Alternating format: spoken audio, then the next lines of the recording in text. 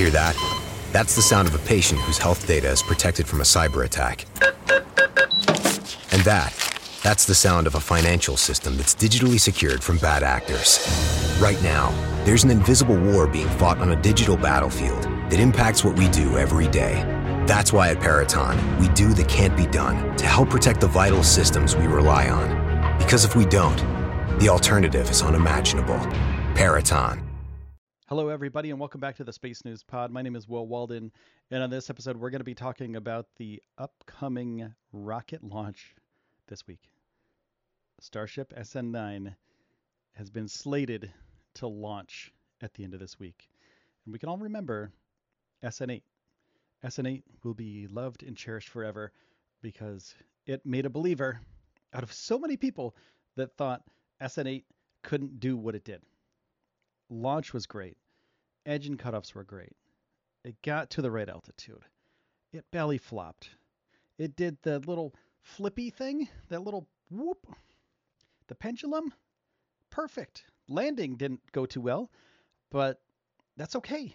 They cleaned it up. They cleaned up all the mess that SN8 made, and now they want to launch SN9. It's about 3 weeks ago that SN8 was launched, but now they want to launch SN9 on Friday. And they literally just poured the new pad from where SN8 decimated the original landing pad. They just did it less than 48 hours ago. So what the heck, SpaceX? This is crazy in a good way. So we're just waiting. You know, we're waiting just like everybody else is out there to see what's going to happen. So what to expect from this launch? Okay. So we know that SN8 went to 12.5K. We know that the engines worked pretty good as they could for the first launch test. Great. Okay. We know everything else. I already stated before, everything worked great. So what are they going to do with SN9 compared to SN8? And we've been having discussions back and forth about what's going to happen, how they're going to launch this thing, how high they're going to launch this thing, what they're going to do during the process. And we came up with a few simple things. Well, I guess one simple thing, which is do the same thing you did with SN8, because you have to prove that you can do that and land properly. So there are barely any differences between SN8 and SN9. There's a little bit of shielding, right? So re-entry shielding for SN9, it's just a tiny bit, but they don't really need to test it. They just have to make sure that it works, and that it can withstand the belly flop basically, and not fly off and not burn up or anything like that. I'm sure it'll be fine, but the landing is what they need to stick, because we want to see the landing. Everyone wants to see the landing, and it's going to be really great if it does happen. And then with this test article, if they're done with this and they get everything perfect, it doesn't have to be perfect. It could be pretty close to perfect. SN10 is literally right around the corner from SN9. SN9 has a static fire tomorrow, like I said before. Mary has posted something on her Twitter about it, so it's legit. And the FAA has deemed SpaceX okay to fly SN9 from the land all the way to space, coming up on Friday at 1400 UTC. That's the January 8th of 2021 to January 8th, 2021 at 23:59 UTC. Hear that? That's the sound of a patient whose health data is protected from a cyber attack. And that's the sound of a financial system that's digitally secured from bad actors. Right now, there's an invisible war being fought on a digital battlefield that impacts what we do every day. That's why at Peraton, we do the can't be done to help protect the vital systems we rely on. Because if we don't, the alternative is unimaginable. Peraton. Hey, Becky, what about this beat for your next song? It's cool, but I'm into faster stuff lately, like Xfinity that gives me beyond gig speeds. Got it. What about this then? It sounds powerful, just like Xfinity. Because its supersonic Wi-Fi has 3 times the bandwidth, you can connect hundreds of devices at once. That's what I call power. Unbeatable internet from Xfinity. Made to do anything so you can do anything. Restrictions apply. Actual speeds vary, not guaranteed. Requires compatible Xfinity gateway. Limited quantities available. So that's basically all day. And the altitude is from the surface to space. Does that mean SpaceX is going to launch this thing to space? Probably not. Like we said before, 12.5 is probably the way to go.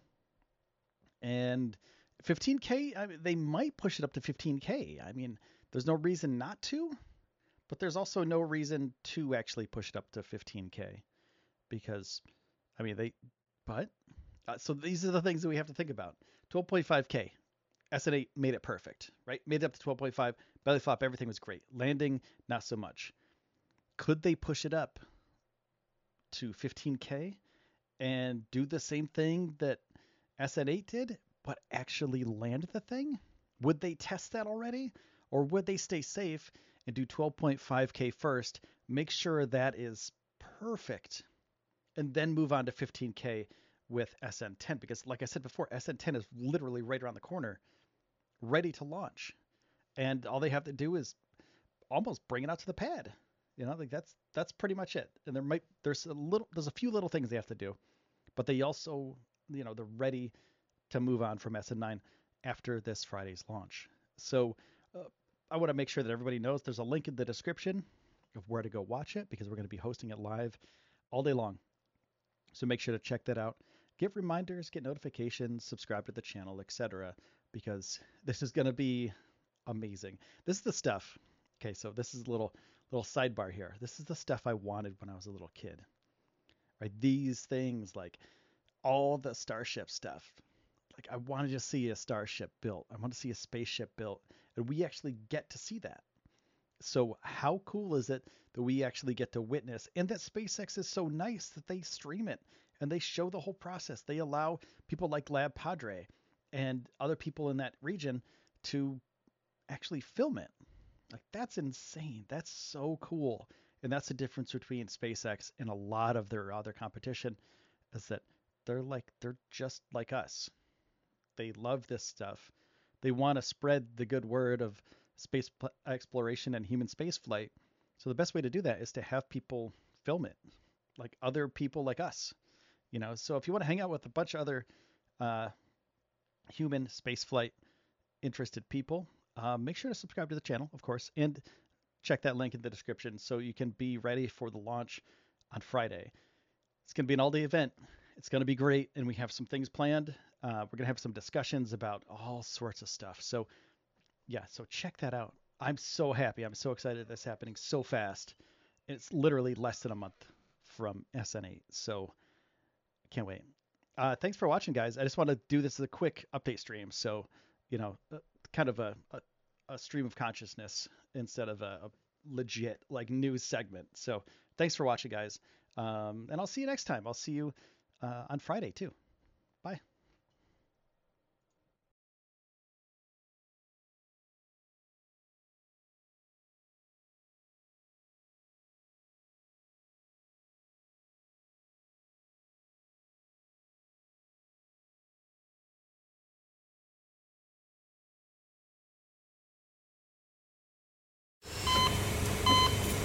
Hear that?